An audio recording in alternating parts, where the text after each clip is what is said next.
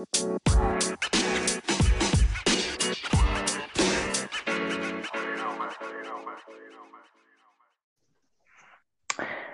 everybody, and welcome back to the Calcios Pantheon.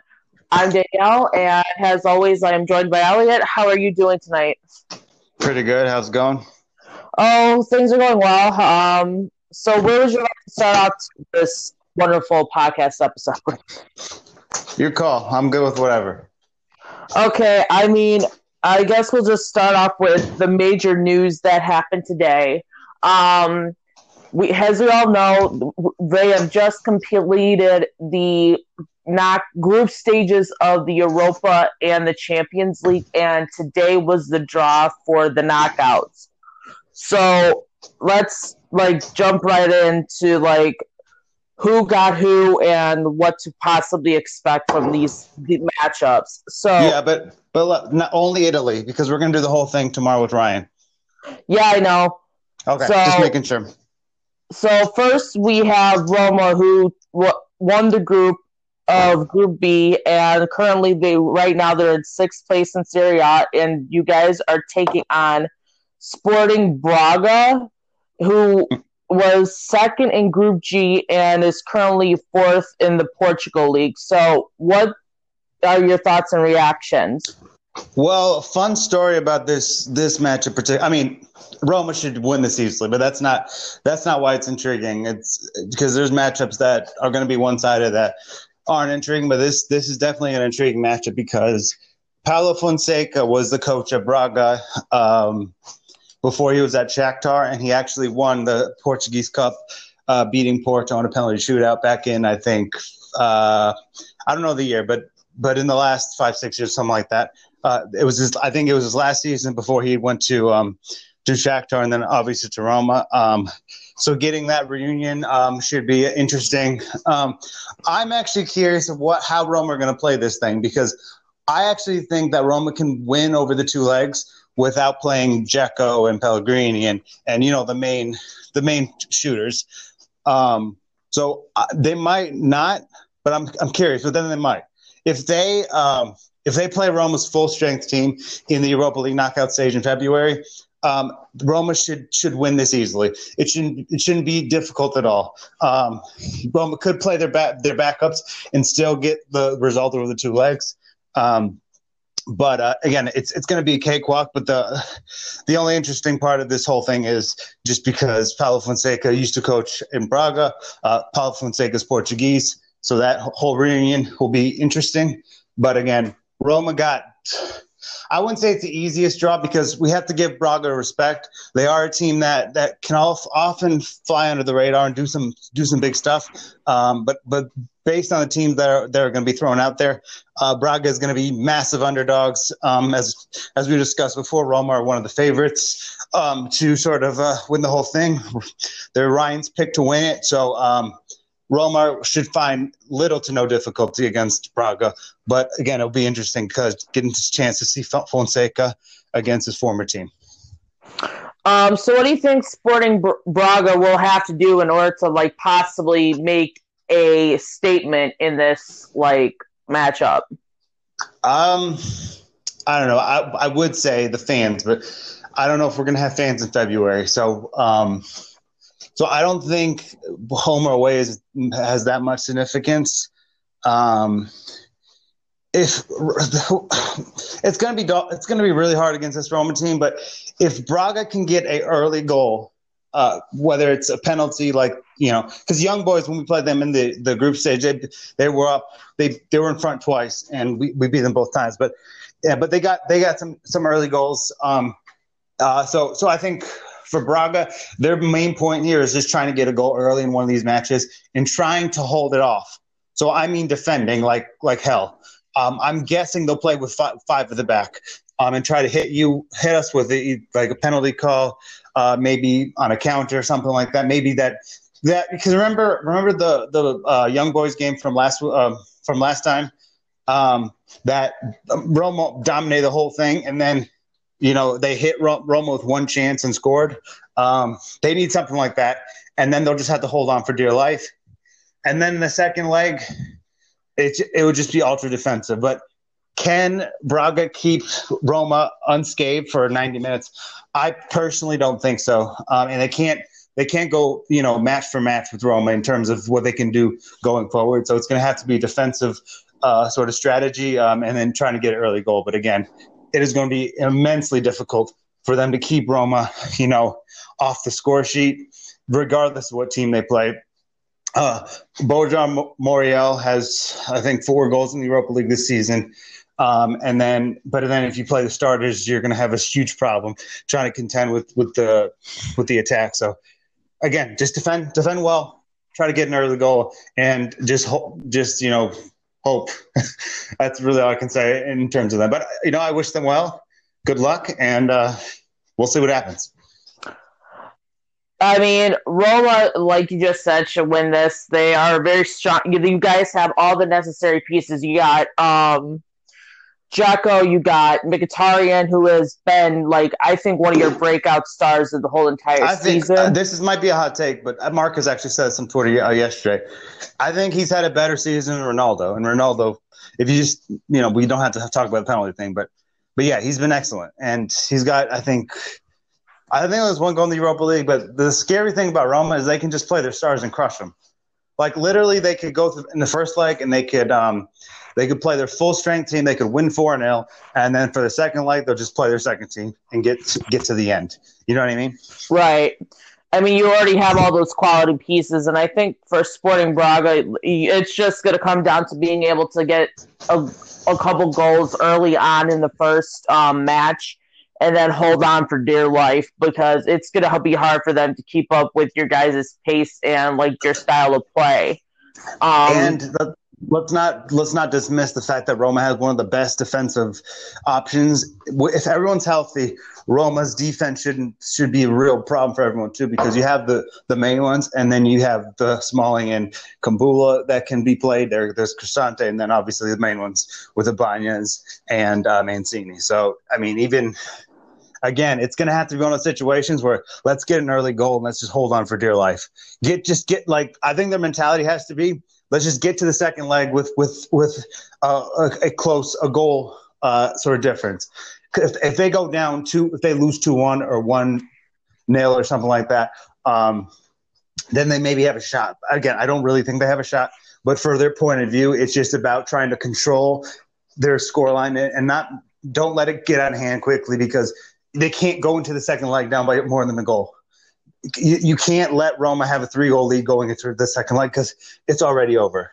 And based on how they played this weekend, I'm sure that's sort of an outlier, but it's just going to be difficult to do that. Right. So, as you just said, Roma should have no problem with them, although that it's going to be interesting with Fonseca going back to the club he came from, just to see what happens during that. That's going to be awesome. Yeah, agreed. So up next, we have Napoli, who was on top of Group F and is currently sitting in third in Serie A. They're taking on Granada, who was second place in Group E and is currently sitting in seventh place in La Liga. So what are your thoughts and takes on this one?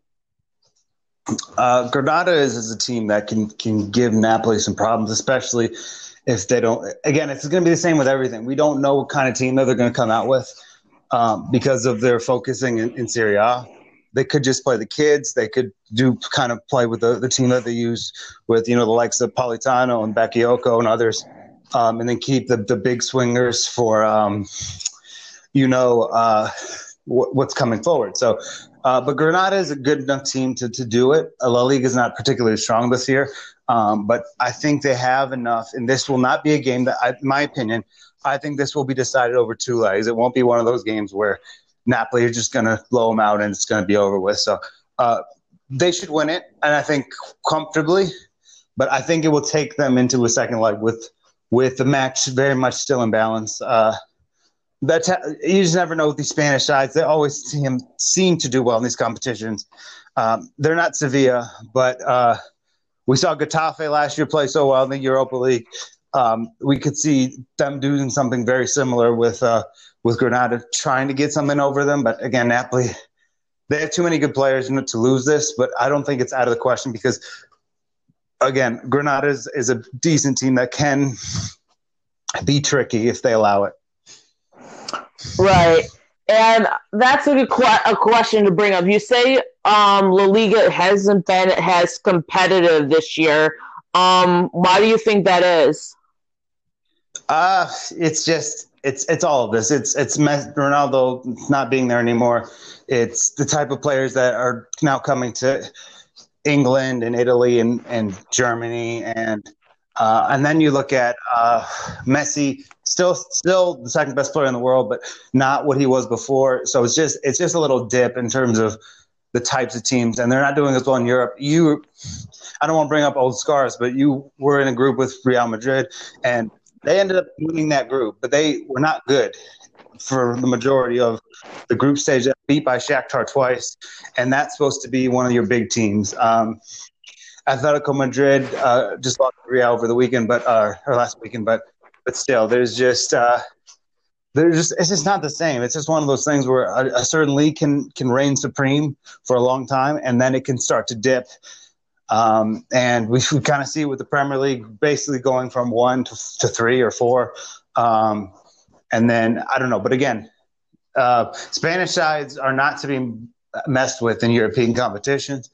There was a streak of years where Spanish sides went, basically, I think it was 3 straight years they won both European competitions. So again, that's Sevilla and Real Madrid and Barcelona. But like at the same time, you don't want to mess with them because obviously Inter played Getafe last year, and we talked about that after that game. They hit the bar twice in that game that you beat them. Under both legs, if both legs were played, I think that match would have actually been a lot closer than it ended up being. And again, teams like that, and I think Getafe is a better team than Granada, but Granada is doing very well in La Liga.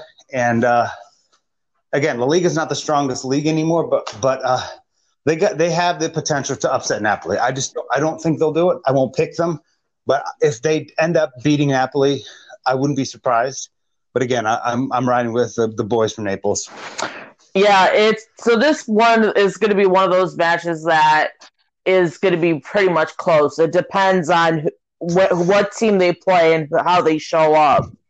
I think it will look. It doesn't look like it will be close on paper, but again, you just don't mess with Spanish sides in European competitions, even the lesser ones. And I think.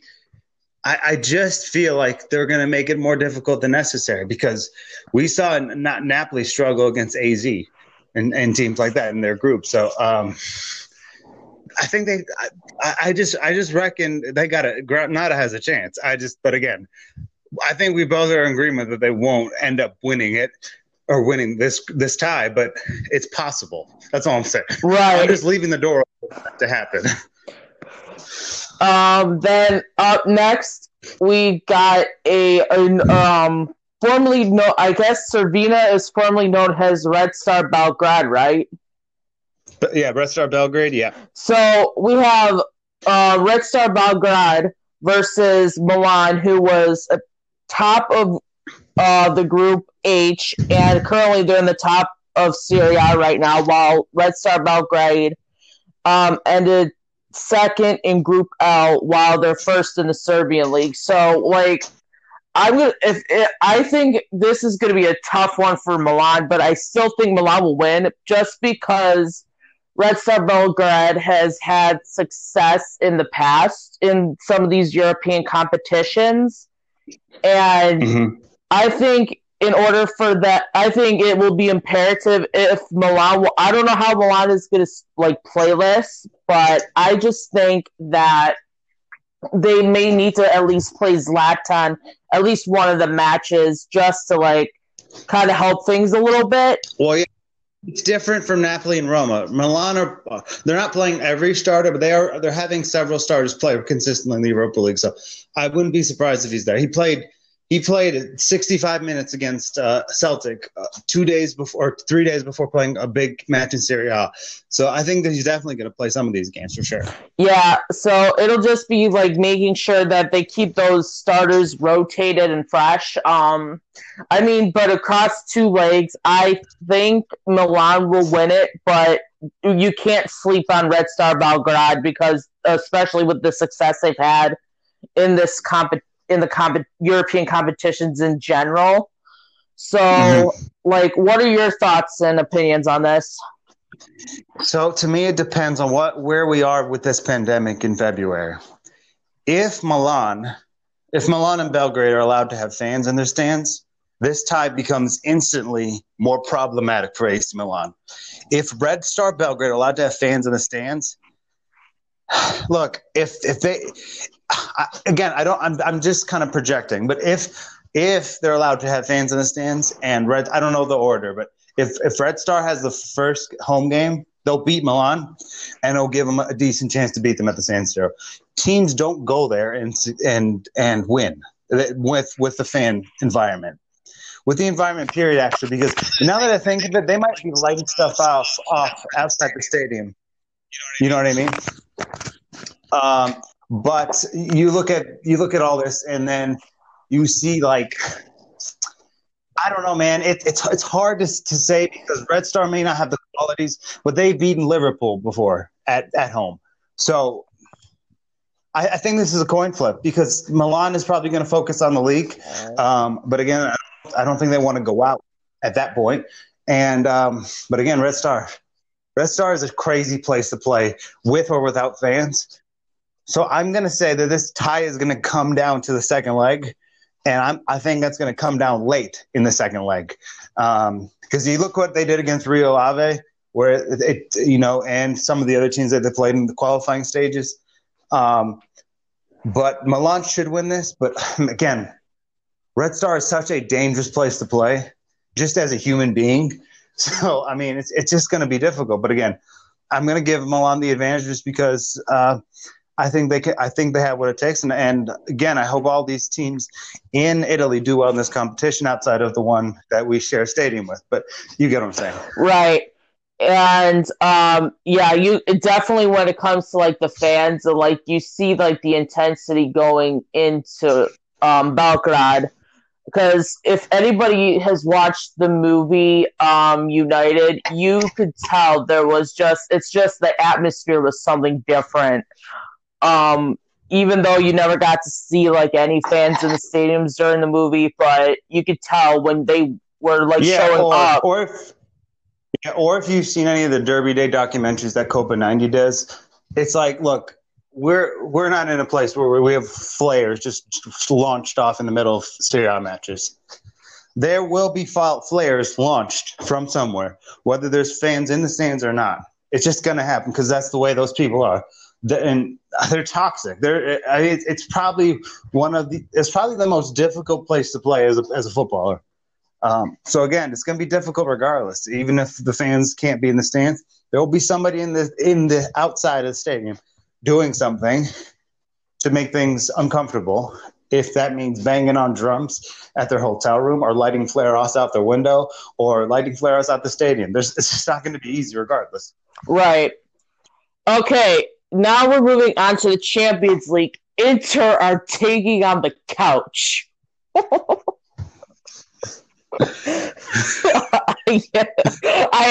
had to do that. I had to break my own heart there a little bit, but it was funny. But anyway, well, no, you're right. You know who they're playing? Manchester United. I saw that meme. That was hilarious. One of the first matches we're going to address is Juventus, who was the top of Group G, and is currently sitting in fourth in Serie A against Porto, who came in second in Group C, and overall is currently sitting in third in the Portugal League. What's your thoughts on this one? I'm going to shock you. I think Porto are going through. I think they beat Juventus.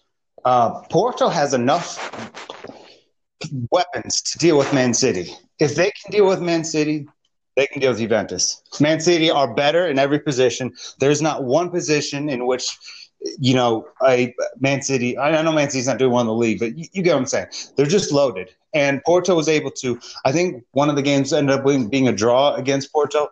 Either way, they were close to Man City in some of these games. Again, Porto, do I think they're going to go deep and they're going to be amazing? No, but they have enough quality players to get the job done. And they have a good coach. They have weapons. They don't have Ronaldo. Ronaldo will get a penalty. It's inevitable. But I feel like this is what I feel is going to happen. Porto and Juventus will be – I think it's going to be a tie over the two legs. But I think Porto will go they'll go through on away goals. They just have enough to do it. And Juventus is not a particularly strong side. I'm guessing they'll underestimate them like they underestimated Ajax. And there's probably people running around and circulating the fact that they got an easy, quote unquote, easy matchup. This ain't Liverpool. If this is a Liverpool match, Porto is just going to shrink. But Juventus is a team that has proven that has that has cracks in the foundation, and you can beat them. And I think Porto will go through. But again, if Dybala can get going and others, and they can get some momentum, then maybe Juventus can go through. But again, in this situation, I think I'm going to back Porto. But again, it's hard to say, but I think it'll be close regardless. But I think the away goal will be huge in somebody's favor, and I'm guessing, I'm just projecting that Porto will do enough to get through. I mean, this is one of those matches that I actually will agree, but I think Porto will do it just based on it will be tied, but of course Porto would win on away goals. And just so you know, I'm still confused about the whole away goal thing, but that's okay. Do you want me to explain to you really quickly? Can you explain it really quick? All right. So, do you want me to just explain the concept, or do you want me to give you a real example to give you some context? I would like to get some context because I've heard how it works before, but it's just confusing. All right. Remember Roma's comeback. Of course, I'm going to bring this up against Barcelona. Right. So in the first leg, Roma lose 4-1, right? So it's 4-1, right? And then but Dzeko gets an away goal in that game, meaning they have an away goal, okay? In the second leg, Roma win 3-0.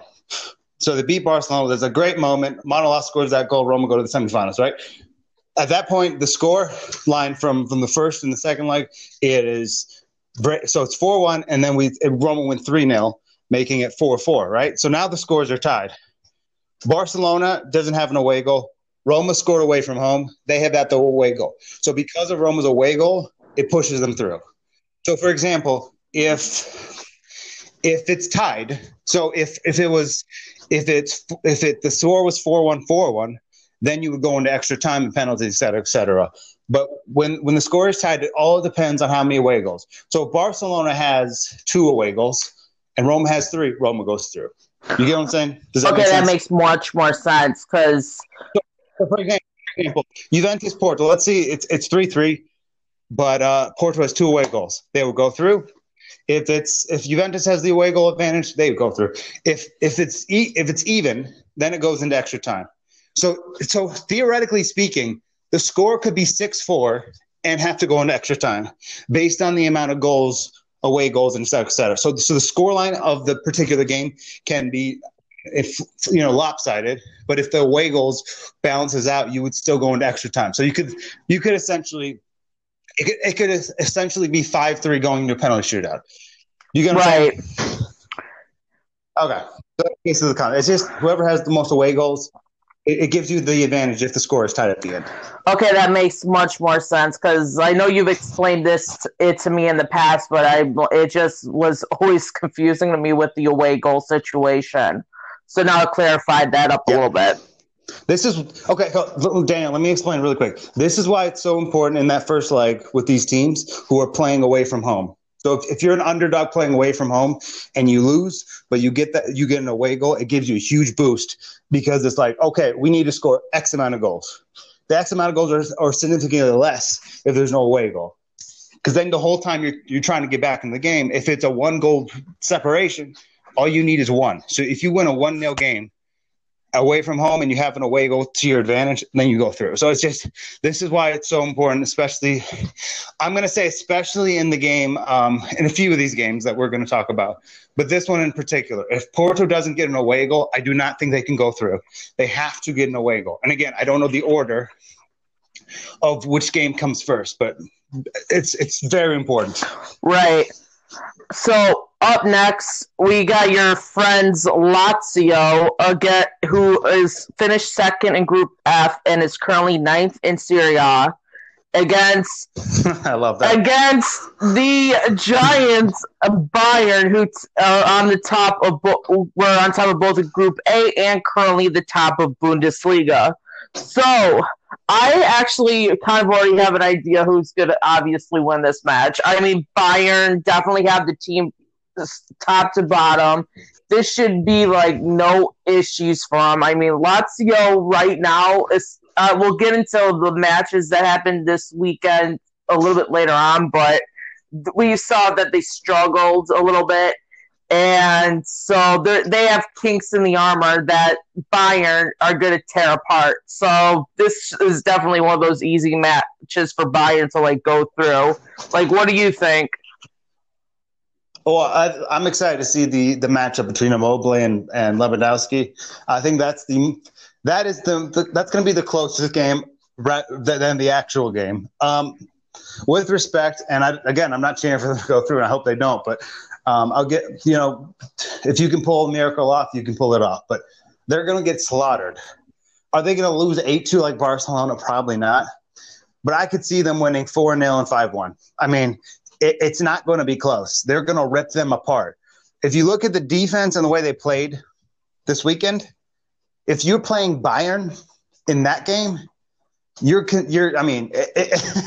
just going to be ugly. It could even be over as soon as a half-hour mark of the first game. And I know Bayern but Bayern lost or drew with Union Berlin this last weekend. But again, let's reiterate this: the Bundesliga is the best league in the world.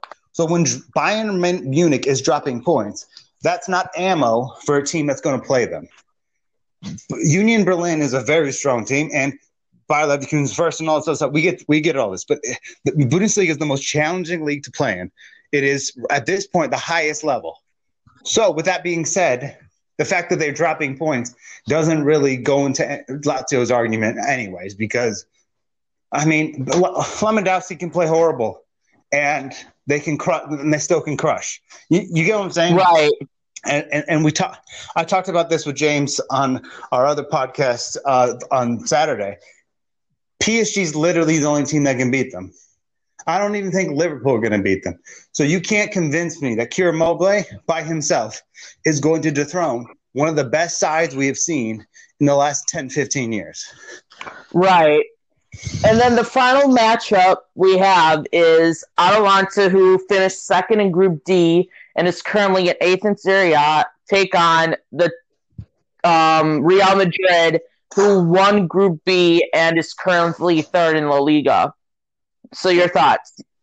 I mean, it's hard to say what's going to happen, because we don't know what the future of Papu Gomez is. If he's not there, they're not winning this. If he is, they are. But the problem is we don't know where he's going to be in January. He could be at Atalanta. He could be at Liverpool. He could be at Milan. He could be at 5, 6, 7, 8 different places. The underratedness of Papu Gomez probably limits the places he could go to. But if he's not there, they don't have a chance of beating Real Madrid. I think it weakens their chance. But if everyone's healthy, if Alonso's all there, then they find a way to get through. And I think they beat Real Madrid. But again, if you take him away from that equation, maybe they still can get through. But it's going to be much more difficult because your captain is not going to be there anymore. I have so much faith in Zapata that he can lead this team and get let's say this. Okay, maybe they go through regardless, but it's going to be significantly more challenging if he's not there. And the problem with talking about this right now is we don't know all we know is he's not going to be there next year. based on what's come out in the last 8 hours. The fact that he's speaking about the possibility of leaving, and he'll explain when that happens. So it sounds like it's open sale for Papu Gomez in January, and the matches are in February. So is he going to be there? Is the first question. I have no freaking idea. If he's not, this entire narrative and question changes it, because we haven't seen this team without Papu Gomez. So and they're already struggling. Without him, it's going to be even more problematic. Right. Of course, we're going to now transition over to the matches that happened this weekend. First, I'll talk about some of the breaking news and Roma, and then I'll hand it over to you. Okay. But you orchestrate the Roma game, and then start with that one. You can do the breaking news. We'll start with the Roma game, and then I'll take over. All right, sounds good. As you just mentioned, Papu Gomez had mentioned that he is interested in leaving Atalanta. What was your reaction when this news came out? Hey, why don't you go first? I kind of just talked for the last couple minutes about this, so you go first, and then I'll react. I just saw this news going through Facebook, and then of course through some of our Facebook chats. I was shocked. He had made a post saying, "When I leave, the truth will come out eventually." We don't know what could there have been some issues in the locker room that we don't know about? There was a disagreement with Gasperini during the Midland game. That's what's being reported, but I don't know how much truth that is, because I watched that game and I didn't see any bust up. So I don't know. He said something about the truth will come out eventually, whatever that is, when he leaves. So I'm shocked about this, because it looked like everything was going fine for him at Atalanta. And something just recently came up that is causing him to say, "Oh, I want to get out of here, and once I leave, the truth will come out."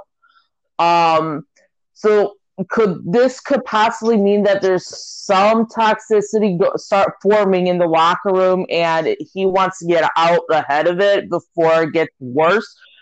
I mean, we don't know, but in regards to where he could go, of course, he's one of the best players. He's so. In the world. He's one of the best players in the world. To the Premier League fans, sorry I had to throw you on the bus all the time, but they don't see what we see. He is a top 8 player in the world. He's not. You can't argue probably anything higher than that. Maybe you drop him as far as 10, but he is a top 10 player in the world. That is just factual. Right. So he's one of the best players in the world.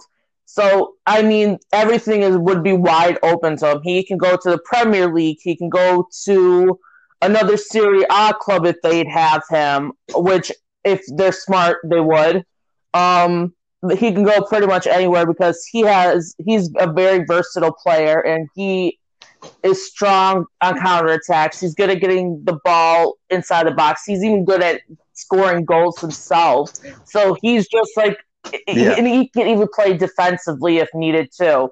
So, but the main thing is his creativity. That's what makes him so valuable. His passing, his intelligence, and his leadership. He's fucking phenomenal. But you get what I'm saying? Yeah, it's with his creativity and all these things, he's a well-rounded player. So any club would be happy to have a player of his skill set and his abilities on their squad. So, why don't you just touch up a little bit on what you just said, and any other further thoughts that you may have? Okay, I will real quick. But where do you think he should go though? If you're, just from what you know about him and what the clubs that are going to be interested in trying to upgrade. Where could you see him going? I think Liverpool would be a great option, especially because Liverpool. Liverpool is a great team, but sometimes they lack that creativity, which Gomez would be able to bring to the team. And of course, it would strengthen up their midfield substantially, especially when it comes to depth. And so I think he would, and the way they would integrate him into the team would be just amazing to see. Yeah, I think according to reports, Lazio and Milan will be interested. But Milan is going for Szoboszlai from RB Salzburg. They're trying to still get him. It looks like he's going to Leipzig. But, I mean, I just don't know. I don't know how thrilled Atalanta will be of selling him to another club in Italy, especially one that's in the title challenge. Could they sell him to Lazio? Maybe, but I still don't think that's happening because if you're Atalanta and you're trying to make the Champions League, you have to get it. First of all, you have to get as much as you can. Secondly, you shouldn't be helping another team that's trying to get to the Champions League. So it's just like it's going to weaken yourself by selling him to Italy. So I think abroad is the best sort of example. When I think about this, I think of Papu Gomez going to either Liverpool or PSG. Go there, PSG with Neymar and Mbappe, creative player who can work well for Verratti. And then on top of that, Liverpool's perfect. You play him with Thiago and I feel like Liverpool are going to miss something. They're missing something for them to be able to beat a team like RB Leipzig. We'll talk about this a little bit more tomorrow, but they're going to need a weapon like that to be able to really do it. If PSG or Liverpool get Papu Gomez in January, they will have a legitimate shot to taking down Bayern Munich. If he goes to PSG, the Bayern Munich is in PSG. It's going to be a coin flip between those two. If he goes to Liverpool, I still think Bayern and PSG will be the favorites, but the Liverpool will be a much more dangerous team and a team that could take down one of these teams. But I mean, for me, it's just sad. He had done so much for Atalanta. He went from playing in the Ukraine to being one of the best players in the world, world class player, bona fide superstar, creative. He's 32 years of age. I think he's worth about $70 million in the market, maybe even more. I think he's worth more, but I think around that's what his value will be, 60 to 70 million. And then on top of all those different things, it's just like it's sad because of the dynasty that he helped grow with Gasperini. And Gasperini fought for him. He said he was going to quit. I mean, if he had sold him, because he was going to go to Lazio before, and he said he would quit if they sell him. So I don't understand how this could be. Gasperini has literally come to his bat like 100 times.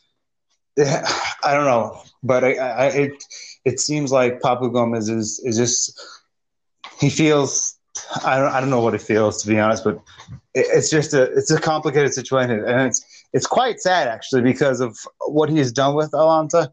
Because all we wanted to see is them winning something, and it's a team that's better than Leicester City.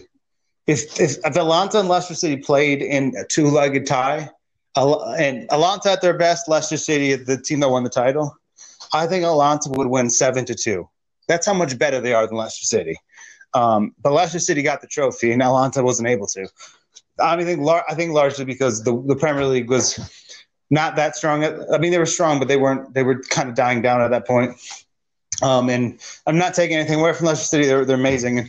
Greatest story of my life in football. But just player for player, other than like Vardy, Leicester and Conte and Mahrez, I think this Atalanta team was so much better, except they're not going to get the end result that Leicester City ended up getting. And I don't know, it is just unfortunate because the problem is I don't think they're going to sell it to somebody who's going to be fighting for the Champions League. So we're going to have to say, Serie A is going to miss out on if they sell this season, it won't be to an Italian team. Next season, maybe. But if he leaves in January, I doubt it will be Italy. So we'll miss out on arguably one of the best players we've had in our league for the last 5 years. I definitely agree. It's just unfortunate that things have ended up to where he wants to leave Atalanta when things look to be going so well for him there. And it looked like there was no issues, but then just something recently happened that just caused him to say, screw this, I'm done. And we've always seen Gasperini always have a strong relationship with the players in the locker room. And it always looked like he was always going to he always goes to bat for his players, even if things are rough. So it's just unfortunate. So I mean, Papu Gomez, we wish you the best of luck, whatever you decide to do, and we back you, and we will still support you no matter what. Uh, Unless you sign for last year, then fuck you. yeah, or if you sign for, or for me, if you sign for Milan, yeah, yeah. But anyway, let's jump into the Roma match. First, there's a one piece of news to address. Actually, two. I have something else also, but do you want me to say it after you, or wait till we're done talking about the match? Well, I'll just jump in with like the first bit of news. Cristante, as everybody knows, Cristante has been a huge part of Roma for a while now, and he has just recently received a suspension for. Oh God, forgive me for saying your name in vain, but he said, "Oh my God," during the recent match against Bologna, and in Rome, it is a I guess illegal to say that, and so because of that, he ended up getting a suspension. Like I think this is just totally stupid. I mean, it was completely out of pure frustration of the own goal, and just thinking that it was just like a stupid move and it could have been prevented. And he was just frustrated with himself for messing up. So, like, what is your thoughts? It's I don't understand how this is a law. I mean, it's not illegal to say God in Italy, but in Italian football, the federation doesn't like when their players use that type of language. And you're a religious person. The fact that you just said that kind of justifies my entire point. It would be one thing he said, God is the worst. God in hell. He literally said, it was just God. I think he just said God. Because if you remember the own goal, it was a bad own goal. He kicked the post after because he went back into the net and then he came out and he kicked the post with his foot and then he shouted something. It was in Italian, so I didn't know what the heck he was talking about, but I know what they're referring to. But how is that a rule? I mean, I just don't understand what the problem I is can with kind this. of address that from a Christian standpoint. In the Word of God, just briefly, I'll touch up. One of the Ten Commandments, it says, "Thou shalt not misuse thy Lord's name in vain."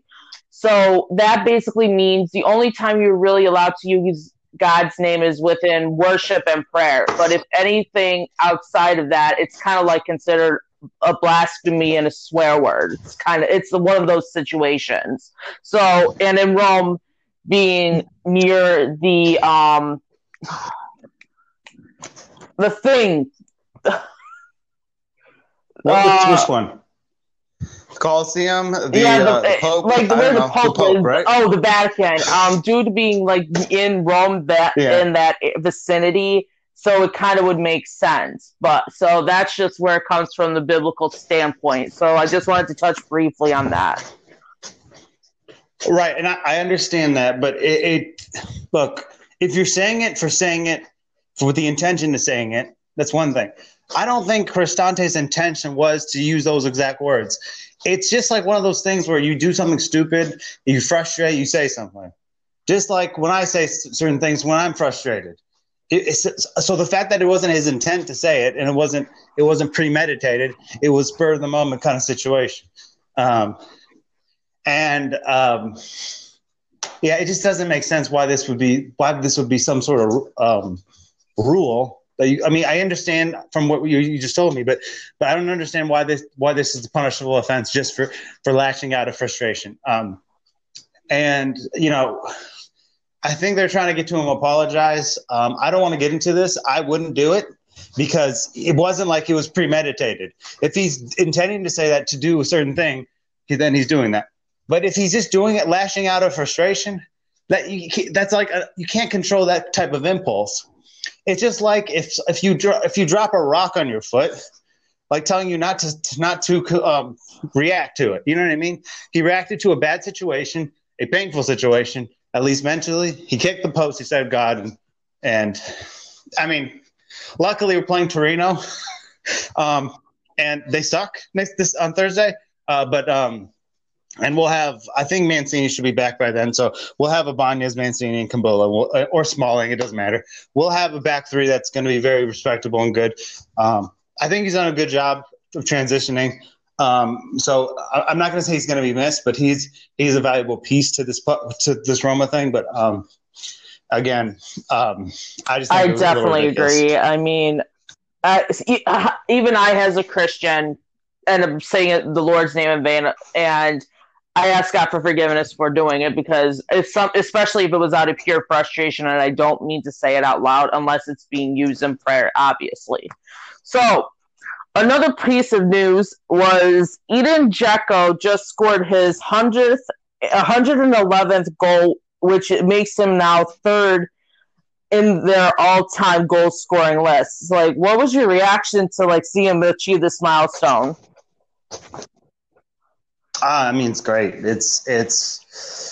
I mean, I was trying to figure out earlier today where he would rank. I think he's a top 10 Roma player of all time. Roma has a lot of great players, but that's where I feel right now. Maybe not top 10, maybe top 15 at worst. But if you just look at center forwards who played at Roma, there are very few that you can argue that are better than him.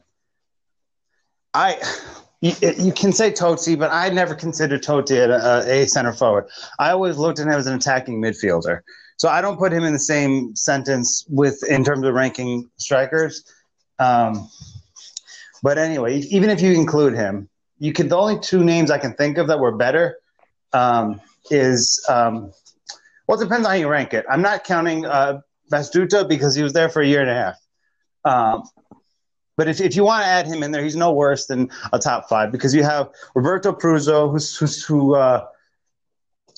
who I think is second with 138 goals, and then you have Totti with 307. He's not getting to 307. That's not happening. But Totti, I don't consider him a striker. So you have Roberto Pruzzo, you have Batistuta, and then you have Dzeko. So at worst, he's the top three, top four. Not player, but center forward of all time. It's a really tremendous amount. But again, it's the same sentiment I've had every year he's broken records. It's just, to me, it's like, I hope it's not for, all his greatness, it wasn't for nothing. You know what I mean?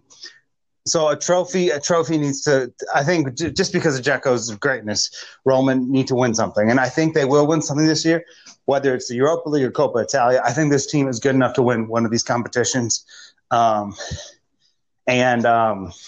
Yeah, I mean, he's been unbelievably great. And, I mean, Roma fans slag him off all the time, which I don't quite understand because his finishing isn't what it was from 5 years ago. I get that. But as a striker, he's as complete as, anybody right now. So I was happy for him. And we know that the Dzeko, I love Dzeko. So it was amazing to see that moment. And a lot of people are not aware of these things. I am.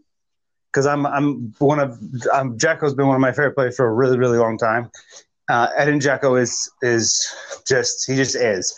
So I was happy for him to get that milestone. His the daughter of the player he now who's on level with goals with came out with a statement today talking about that her dad would have loved to see him play and that she sees some similarities between him and her father, who's passed away, and obviously, but so that was a nice touch as well. And of course, now we're gonna just jump into the game in general. As we know, Roma annihilated Bologna 5-1. So, what was your reaction? I mean, if we can play the rest of like that every day, we'll win the league.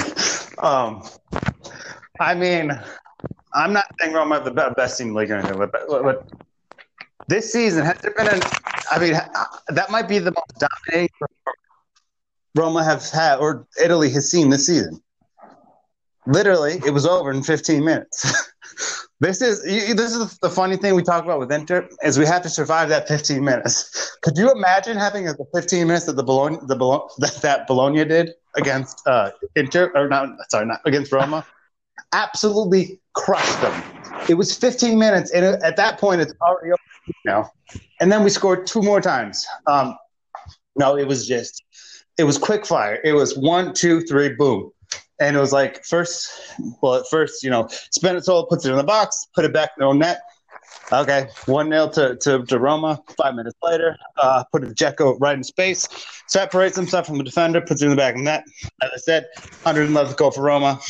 And then the really good goals were the great lead-up goal. The third one was Pellegrini. They released Pellegrini. Bologna's defense was terrible, letting him be on sides and scoring. And then the last 2 goals that they scored, then there was Cristante's own goal in between, but I don't need to mention that. Then the last 2 were incredible. Basically, the short passing from one to another. Dzeko was on the wing, cut it to the midfield where he found Mkhitaryan, who hit it to Pellegrini, to Pellegrini, who hit it to Mkhitaryan. Mkhitaryan hit it to Baggio Veretout, and Veretout just hits it in the bottom corner. Beautiful goal, one of the best team goals this season. Then on the second goal, same kind of thing, a build up from the defense to the midfield, and then Rick Karsdorp really just rips down the wing, goes around and just hits Mkhitaryan right in the middle of the box, and his strike went right down Main Street to the back of the net, and it's 5-1. And you know what? We could have scored more. And the only reason I bring this up is because it's the polar opposite of what we saw in the summer of 2019 in the 2019 the Women's World Cup. Roma could have scored 5 to 6 more goals. Bologna were just that bad. And we scored another one that was taken away with VAR, but probably the right decision ultimately in there.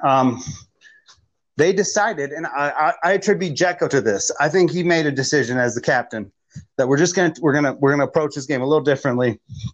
We're gonna take our foot off the gas. We're just gonna try a different approach.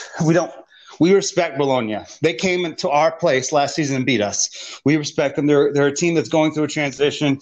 I don't think they need a new coach personally, but we respect them, and it would be disrespectful. It's like unwritten rules. You just don't run up the scores. It's the difference between class and embarrassment.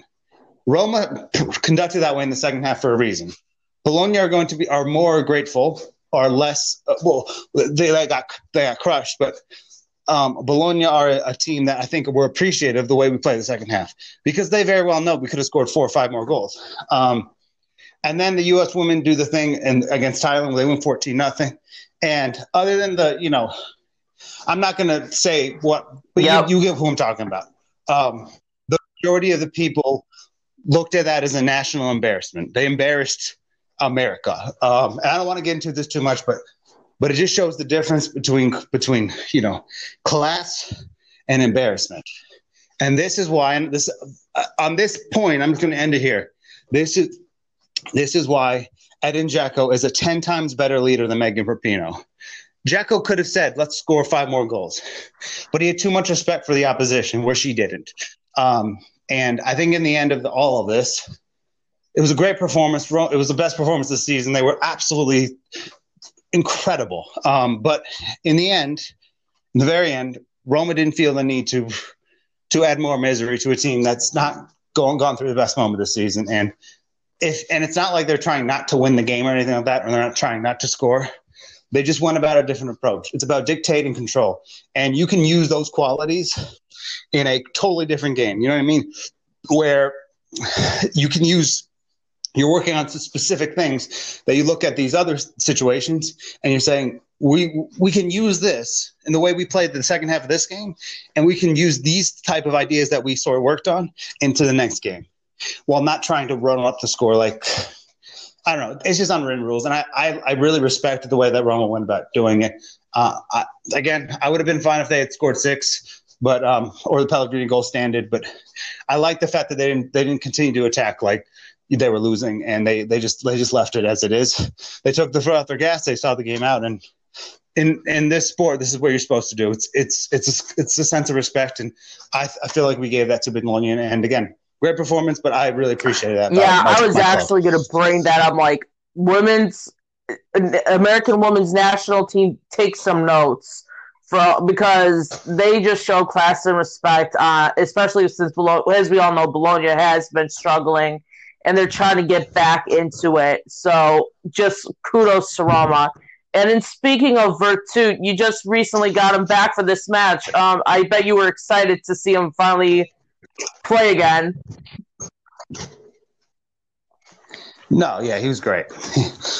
But again, it's just one of these players that me and Roma fans don't sit on the same side. I think it's one of our best players. And there's other Roma fans that think he wouldn't start for a top 5 team in Italy. I think he's excellent. I think people don't appreciate the little things that he does. You know what I mean? Again, he's not. He's had a interesting career. We remember he was on that Aston Villa team that was one of the worst teams that we've ever seen. Probably the worst team you've ever seen outside of maybe Chievo Verona, since you've been watching. He rebounded. He went to France. A couple years at Fiorentina and Roma. He's earned his place on a team like this, and I thought he was great. Was he the man of the match? No, that was definitely Pellegrini. But again, another thing with this is just he has shown it's one of these things where it's like the grit players who don't play the sexy way, or they're not necessarily unattractive to watch, but they don't provide the flash, are still very good. It wasn't just the fact that the passing was so precise on that goal. It was a great finish too. If he doesn't finish, it's a complicated thing to do. But again, I was happy to see him back. I like that we got to see Gonzalo Villar in action. And I forgot to mention, Paulo Fonseca was in the stands, in the box, watching it from above, and Roma play like that.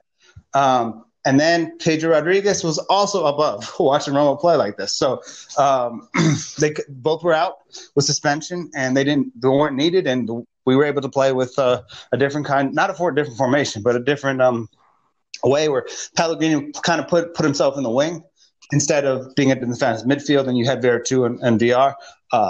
And again, it's something we can experiment with later. But again, you look at all this stuff that happened in that game. I mean, I think the Paulo Fonseca mentality and their desire to win has just grown into this team, even when he wasn't even on the sideline.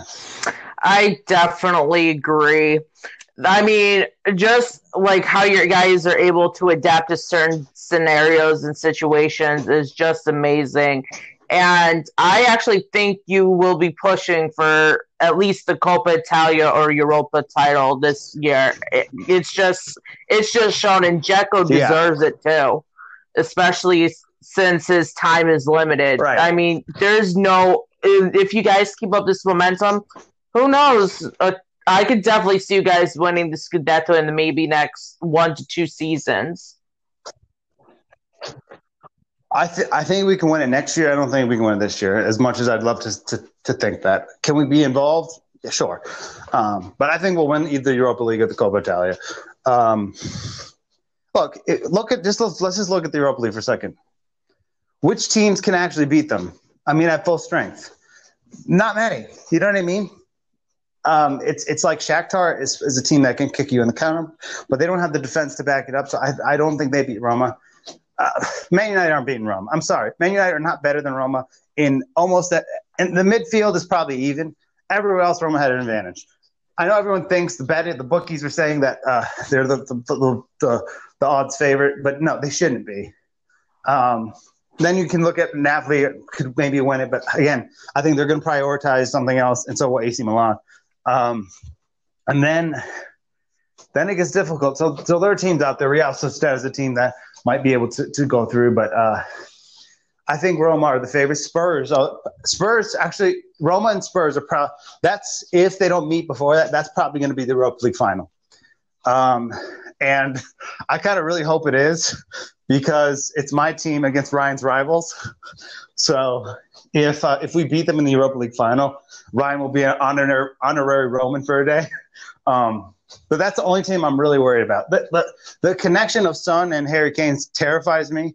So I'm really hoping that someone knocks them out before we have to play each other. But again, and then the Coppa Italia, I think this is a competition we can win, especially with Pedro. Pedro's won everything. When I mean everything, literally everything. He's won the Europa League, the World Cup, the Champions League, La Liga, the Premier League. I mean, well, actually not Serie A or anything like that. But in his career so far, he's won everything there is to win. He's won the Euros and the World Cup and the Champions League and the Europa League and countless titles.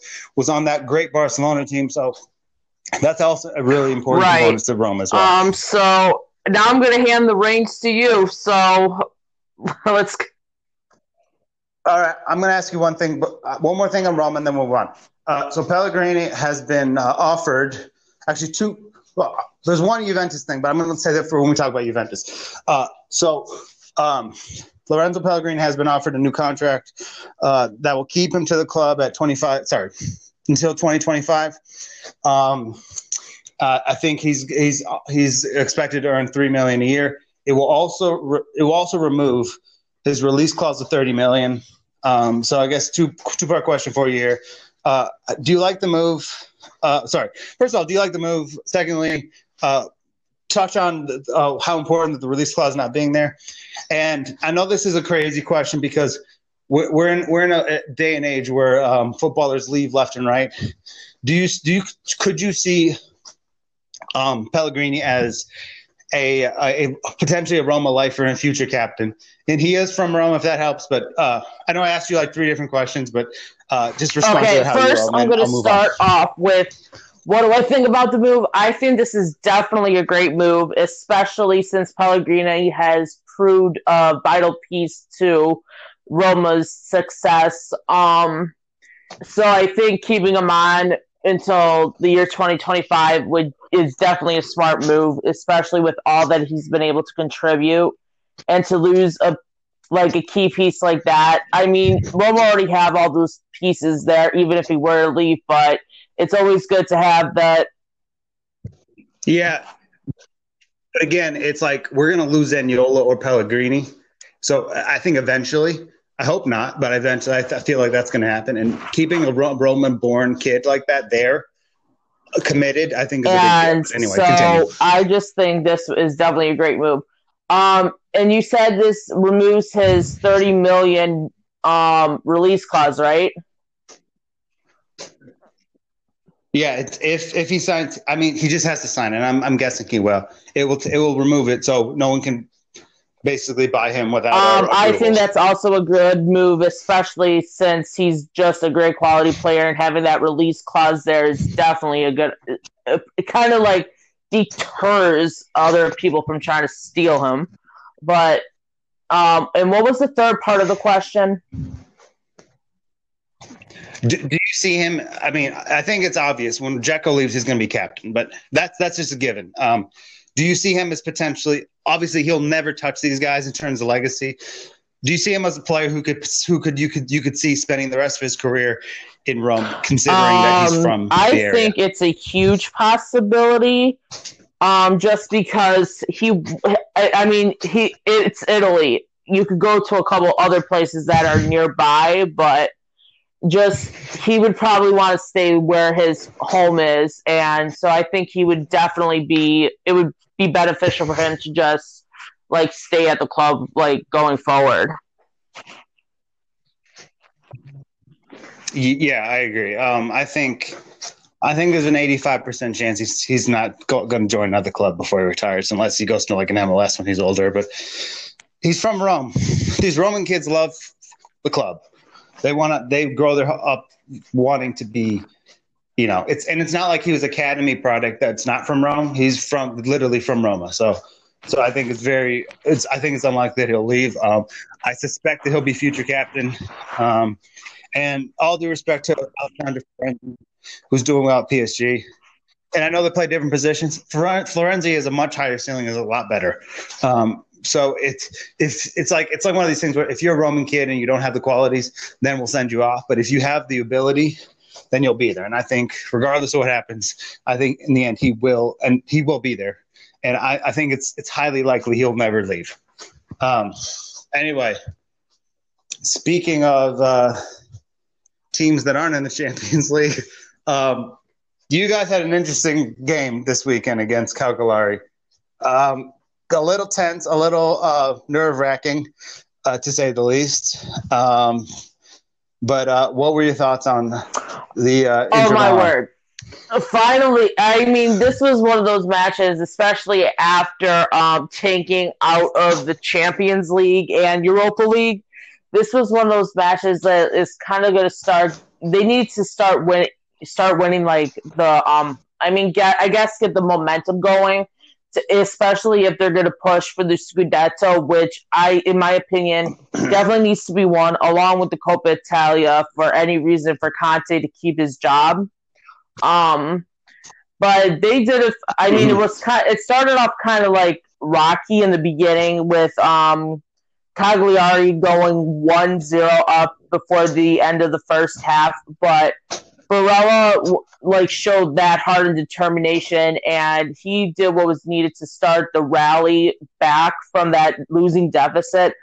Once he scored that first goal, it was just like everybody started firing up on all cylinders. And I mean, he even did this after having some gauze put on his face after going for a challenge and colliding with another player. But he just was on a whole nother level last night, especially with how he was able to get the team rallied and how he was able to help bring them back from where we won 3-1. So it was just a great performance overall. Yeah, it reminded me of like those ugly. Remember back like pre-Ronaldo Juventus days, where they play like absolute crap, but then they'd find a way to win a game. That's what it felt like, because Inter played well, but they weren't great. They weren't brilliant. They were. I mean, I'm watching this game like, yeah, they're gonna fucking blow this, because they just weren't playing well from anywhere, really. Then they get the goal, they get it back, and then once they score, their mentality changes. They have that D'Ambrosio that was amazing with that header. Yeah, like he literally falls in, and then I mean, look, it's great. Lukaku got another goal at the end, but it was just.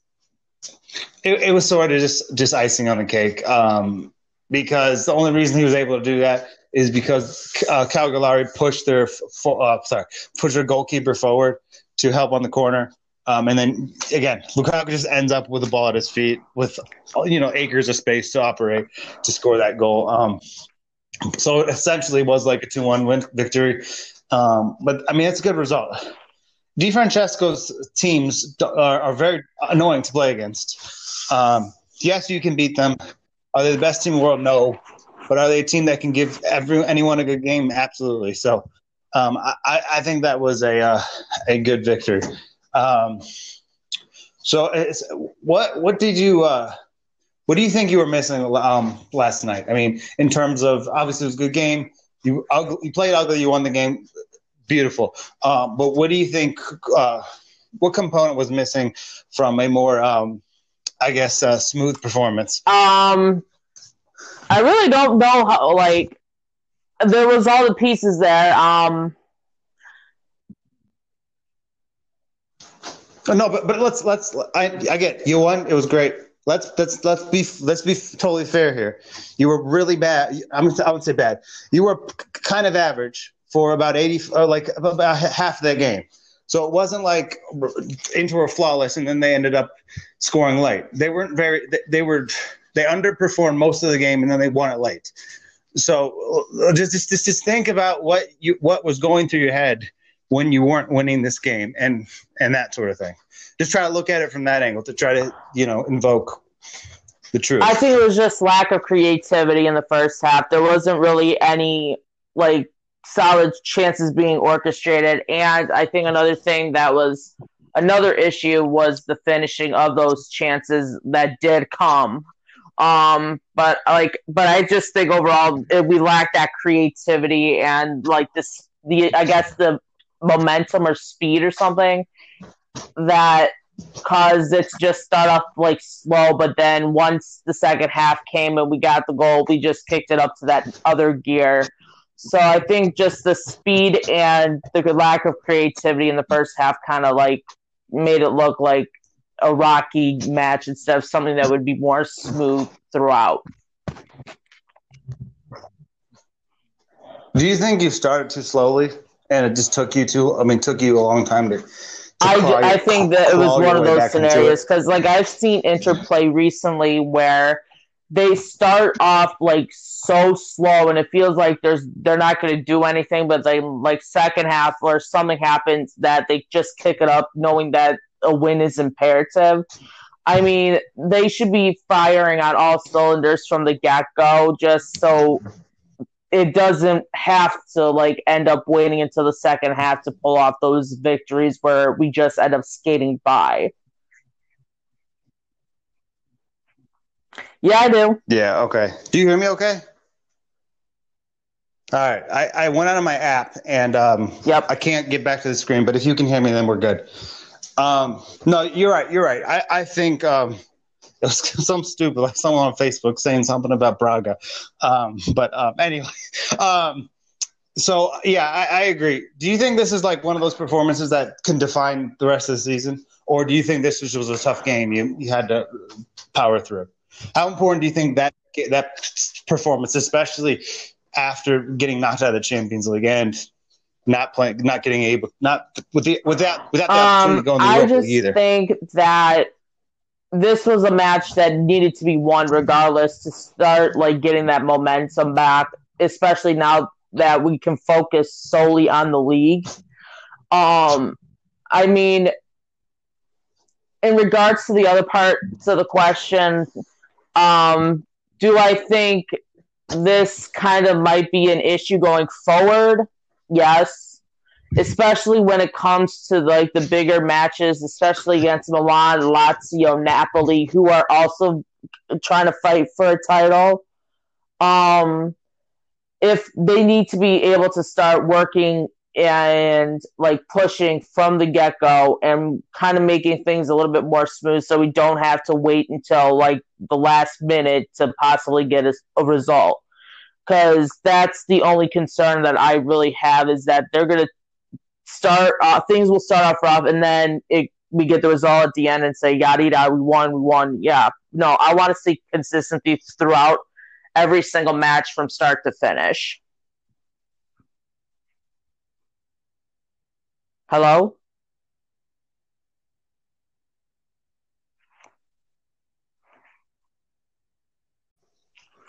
Sorry about that, ladies and gentlemen. Technical difficulties, and it wouldn't be the show without one. All right. You can cut that out if you want, but it's all good. Yeah. Anyway, that's all I have in Inter. So now let's talk about a team that neither one of us are really that infatuated with. Lazio against Verona. Verona gets the points.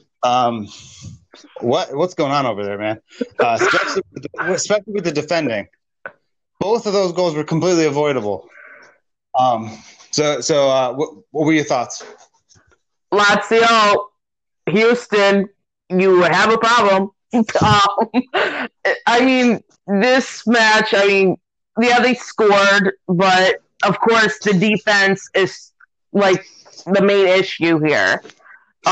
Those goals obviously could have been avoided, and just how Verona was able to find those gaps just shows that they're really interested in competing for possibly a Europa League spot at some point.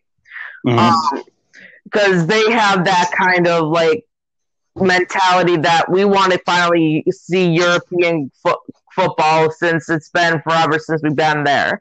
So they're going to fight for it, and they are showing that they are a force to be reckoned with. So it's just shocking to see that Lazio is competing like this, especially after starting off red hot. Yeah. You think it's time to put Thomas Szykoszka back in goal? Because I know he was struggling before, and Reina had been okay in a few games. But, I mean, what is he doing with that pass? It got picked off. The guy had an open net at the end. You know the one where he dribbled around the goalkeeper who was already out of position, just putting it in the back of the net. It wasn't like a complicated thing that happened there.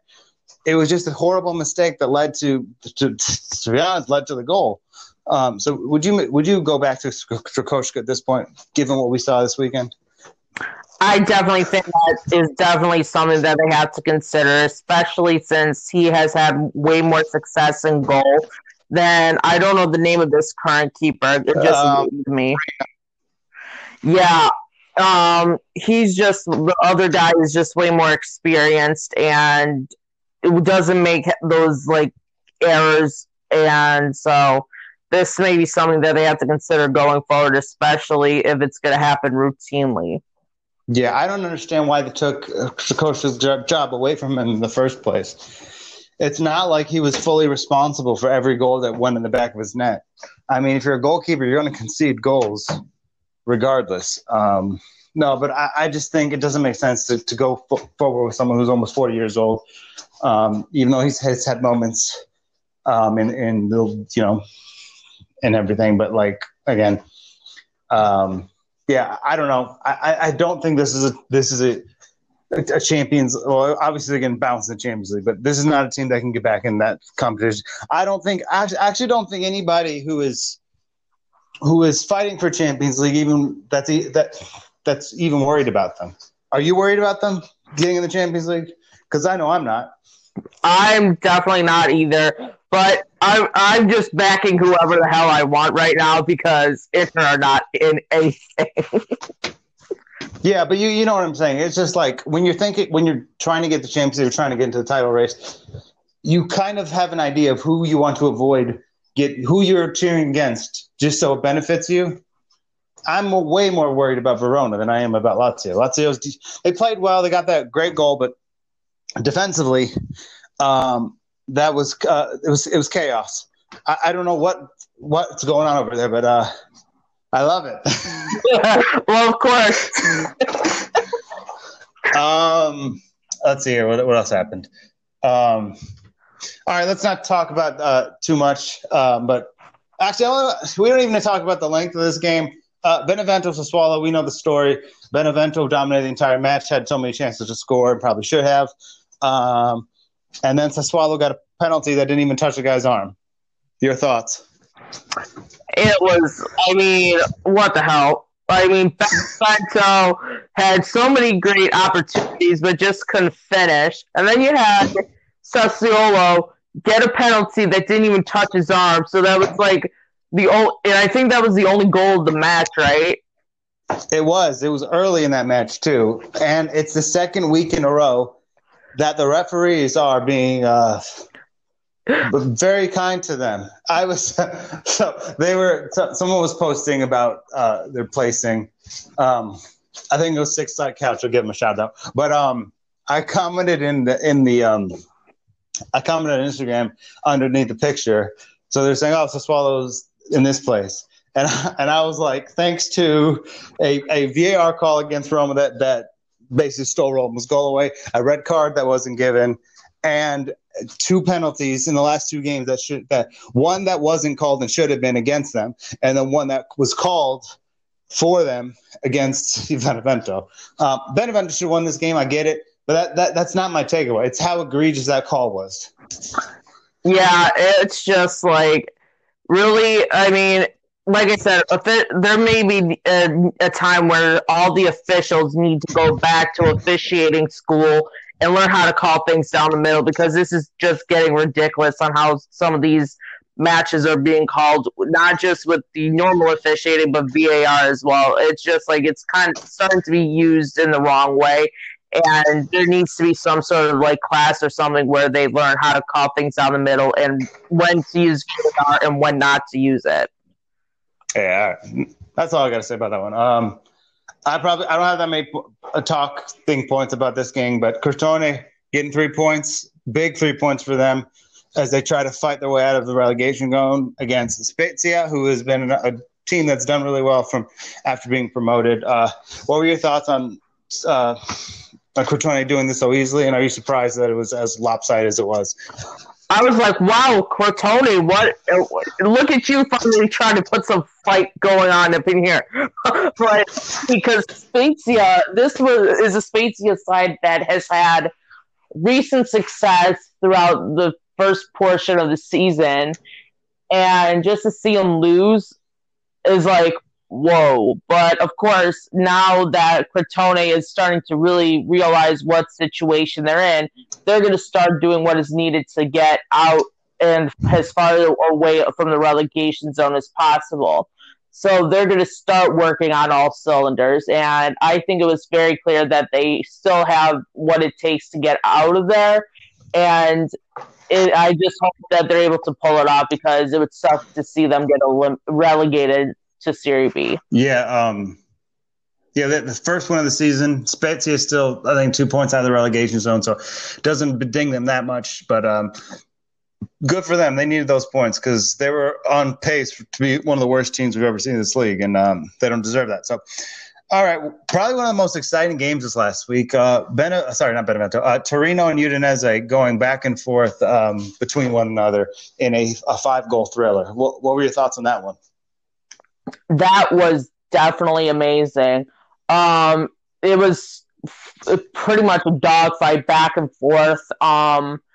And it was awesome that they were able to put on that just amazing performance, and I mean, these are two teams that have also kind of struggled this season a little bit. But now that what?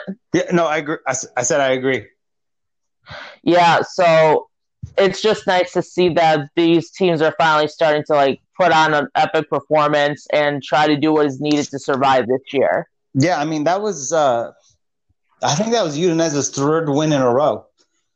Pretty soon, they're not going to challenge for Europe, obviously, but I kind of feel if they keep this up, they may not have to be bothered with the relegation zone, because they were there early and then they picked up.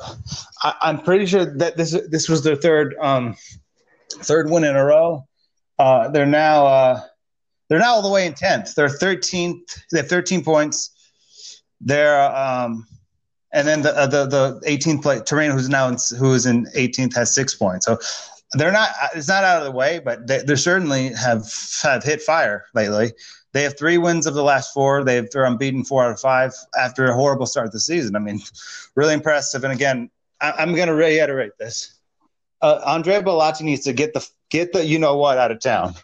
He is one of the top scorers in the league, and his team is in 18th. I mean, he needs to get out of there at any means necessary. I agree.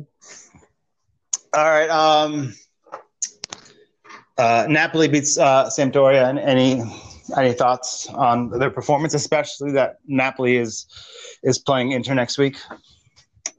If I remember correctly, who do they take on? Sampdoria. And they won, right? 2-1. Okay. It was definitely a great win for them.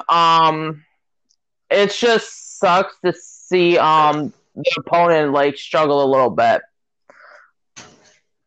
Yeah, Chucky Lozano was excellent in this game. If there's one person you need to identify for Inter's match this week, it's him. He's on fire. He set up great goal in the first one. I believe it was a diving header or something. He scored a great goal in the beginning of the game, and then he set up the weakest player in Napoli for the second goal to win it. I'm not going to say who it is, just so no one comes after me. So you can guess who that actually.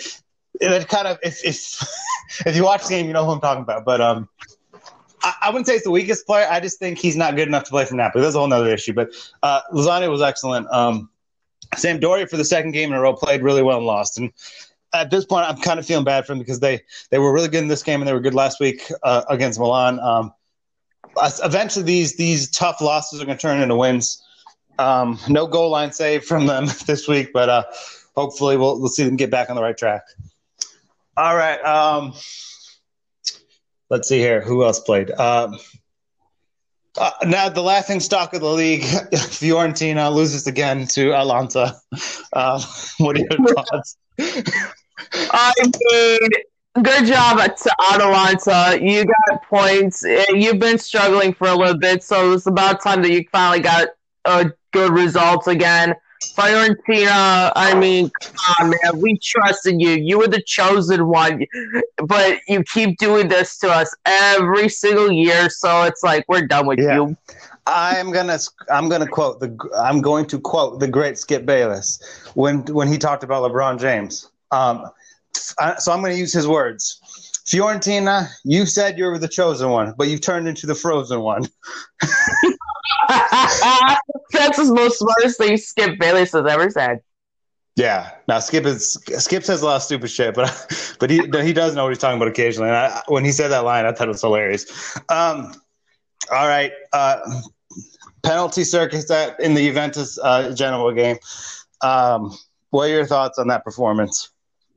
I mean, yeah, Juventus got the points, but they're relying too heavily on getting penalties and having Pinaldo score those goals. I mean, this is just like, yeah, Juventus won 3-1.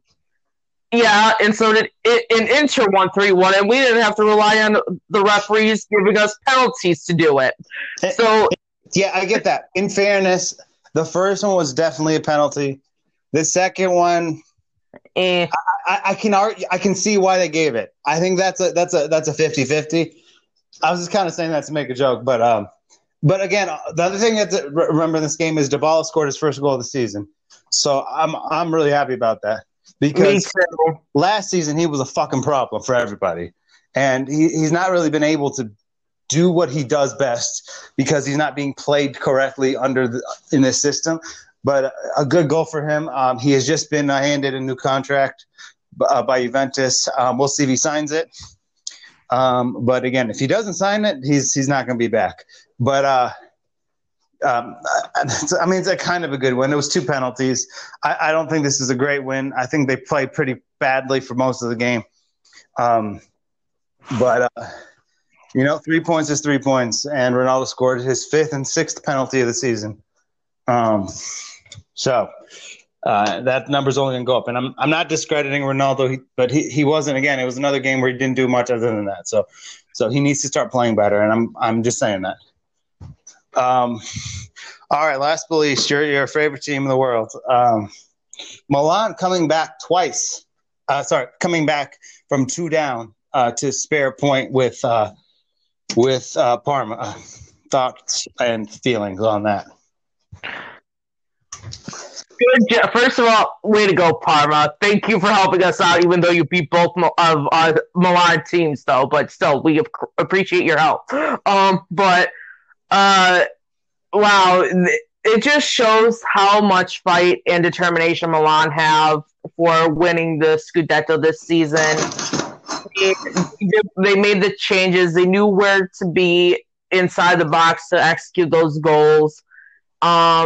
I mean, Rodrigo De Paul is still my dude. I mean, he did a great job creating the chance. Slow down. He played. Who do you mean? He plays for Udinese. Oh, my bad. Are you talking about Frank Kessie? Yeah, Kessie. Okay. All right. I was just making sure. like I said, okay, guys, ladies and gentlemen, there's so many players and so many teams. So, warning, I might get them confused. But anyway, Kessie just was amazing. Gervinho did a great job with that first goal on the assist. I mean, both credit where credit is due. Great job to both teams in that match. Yeah, I mean, it was a crossbar fiasco in that match. It was really amazing how many times Milan hit the crossbar. I counted 5. Crossbar fiasco. If you use the word crossbar fiasco at the checkout, you will get a free T-shirt. So I think actually Milan. This says more about Milan than it does about Parma. I still don't think Parma have a good enough replacement for Kulusevski. They were just. I mean, I get why they sold him, but they have no answer for the goal scoring department this season. As much as I like their coach and some of the things that are going on over there, but yeah, I mean it was unfortunate how many times they hit the crossbar. But again. They come in this game. This is the second time this season they've been down by 2 goals and found a way not to lose. I don't think they've lost this season. No, they're still undefeated. Yeah, I don't know how long this lasts. This match shows some cracks in the armor. But again, I have to give credit to somebody who I've always criticized. again, I want to reiterate myself. I do not think Theo Hernandez is a bad defender.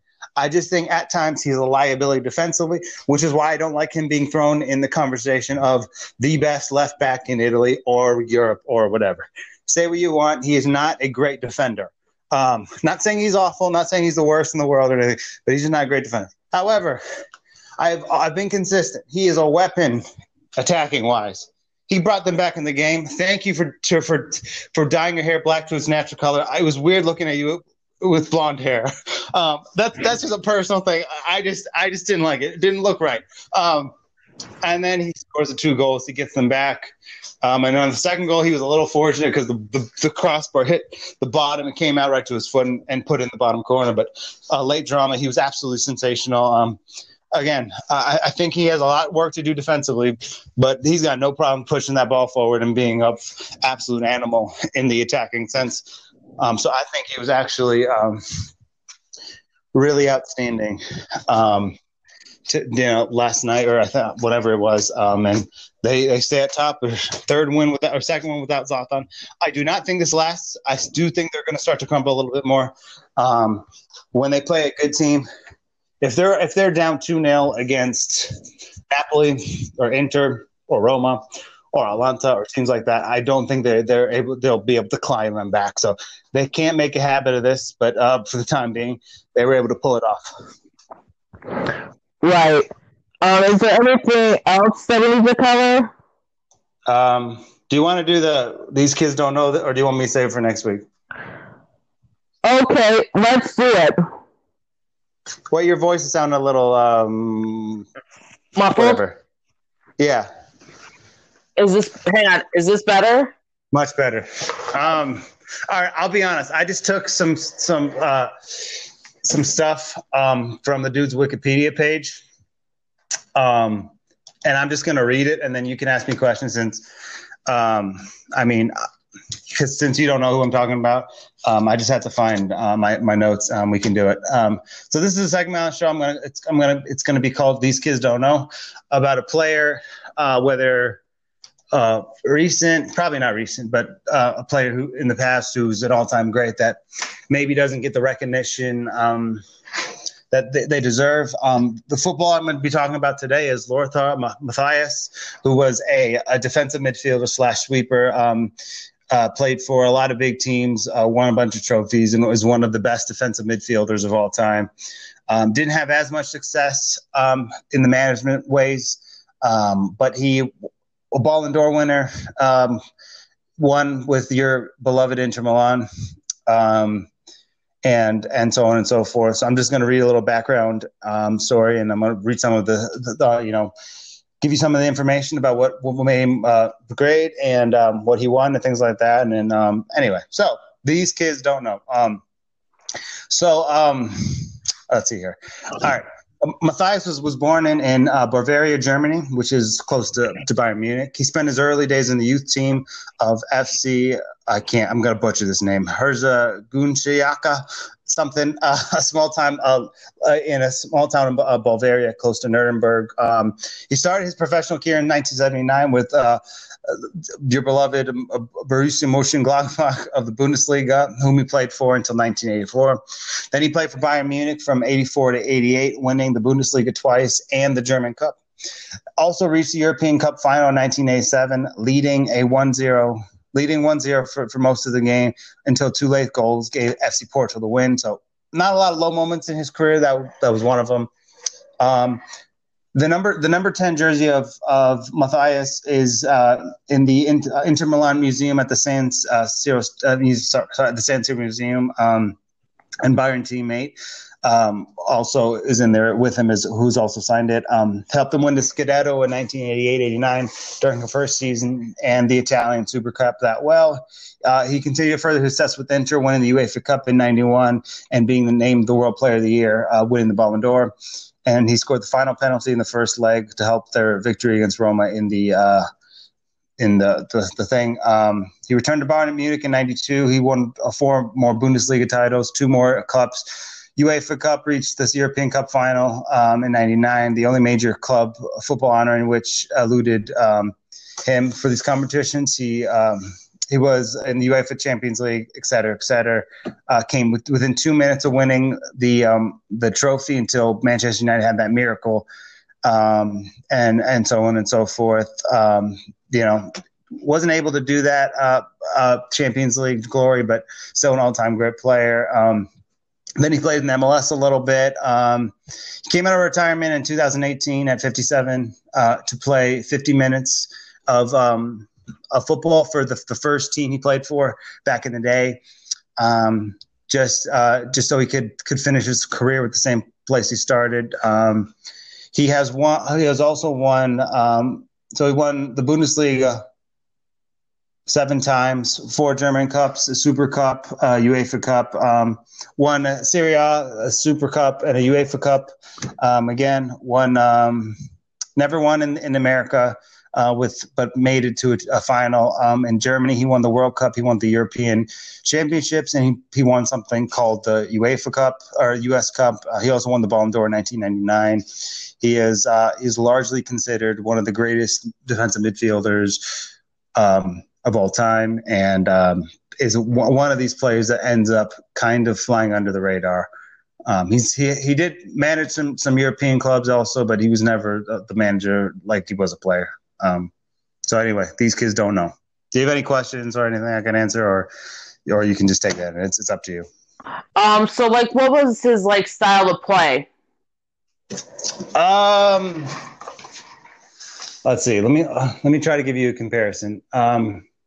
Very defensive. Again, he wasn't an attacking midfielder at all.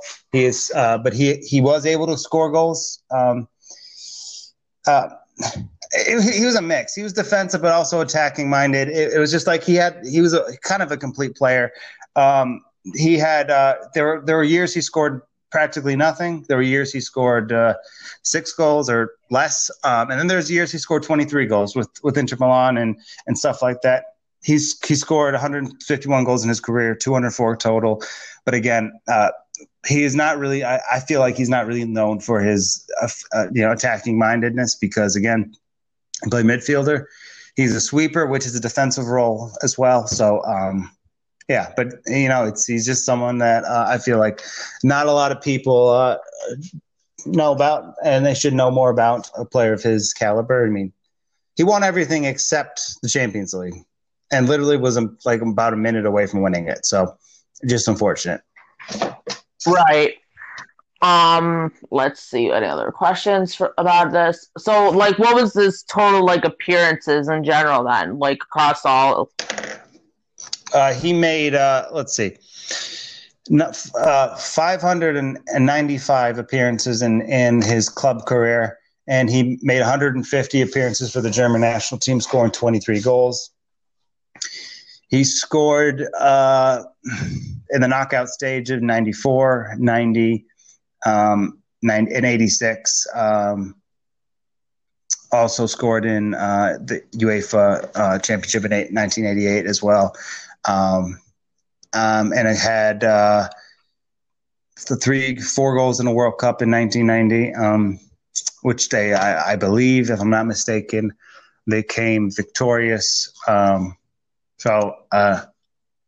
like cartoonish statistics or appearances or anything like that, but I mean, he won everything except the Champions League. He won the World Cup, the Euros, the Bundesliga a bunch, won with Inter Milan in 1989, and won the Ballon d'Or. And not that many people can say that. Right. So why do you think he wasn't as successful as a manager where he flourished as a player? I don't know. It's hard to say. Sometimes with managers that used to be players, it's a lot more difficult than you think. And the teams that he managed were not loaded with talent. Like he doesn't have the luxury of being Zidane, where he had a loaded team and ended up winning.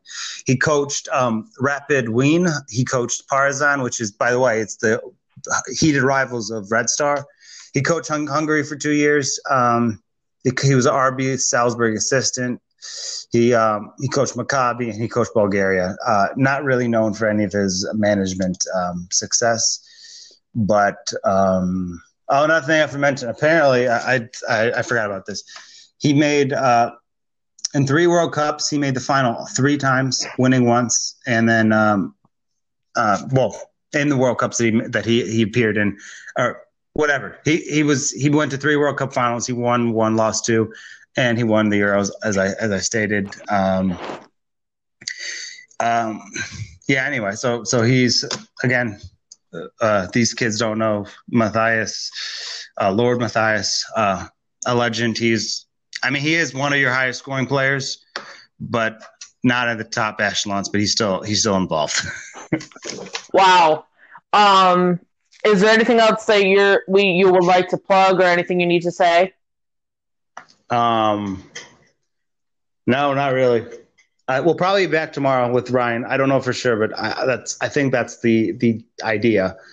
Yeah, that's it. I don't have anything to say. All right. This has been another episode of Calcios Pantheon, and thank you for listening. And we'll see you on the next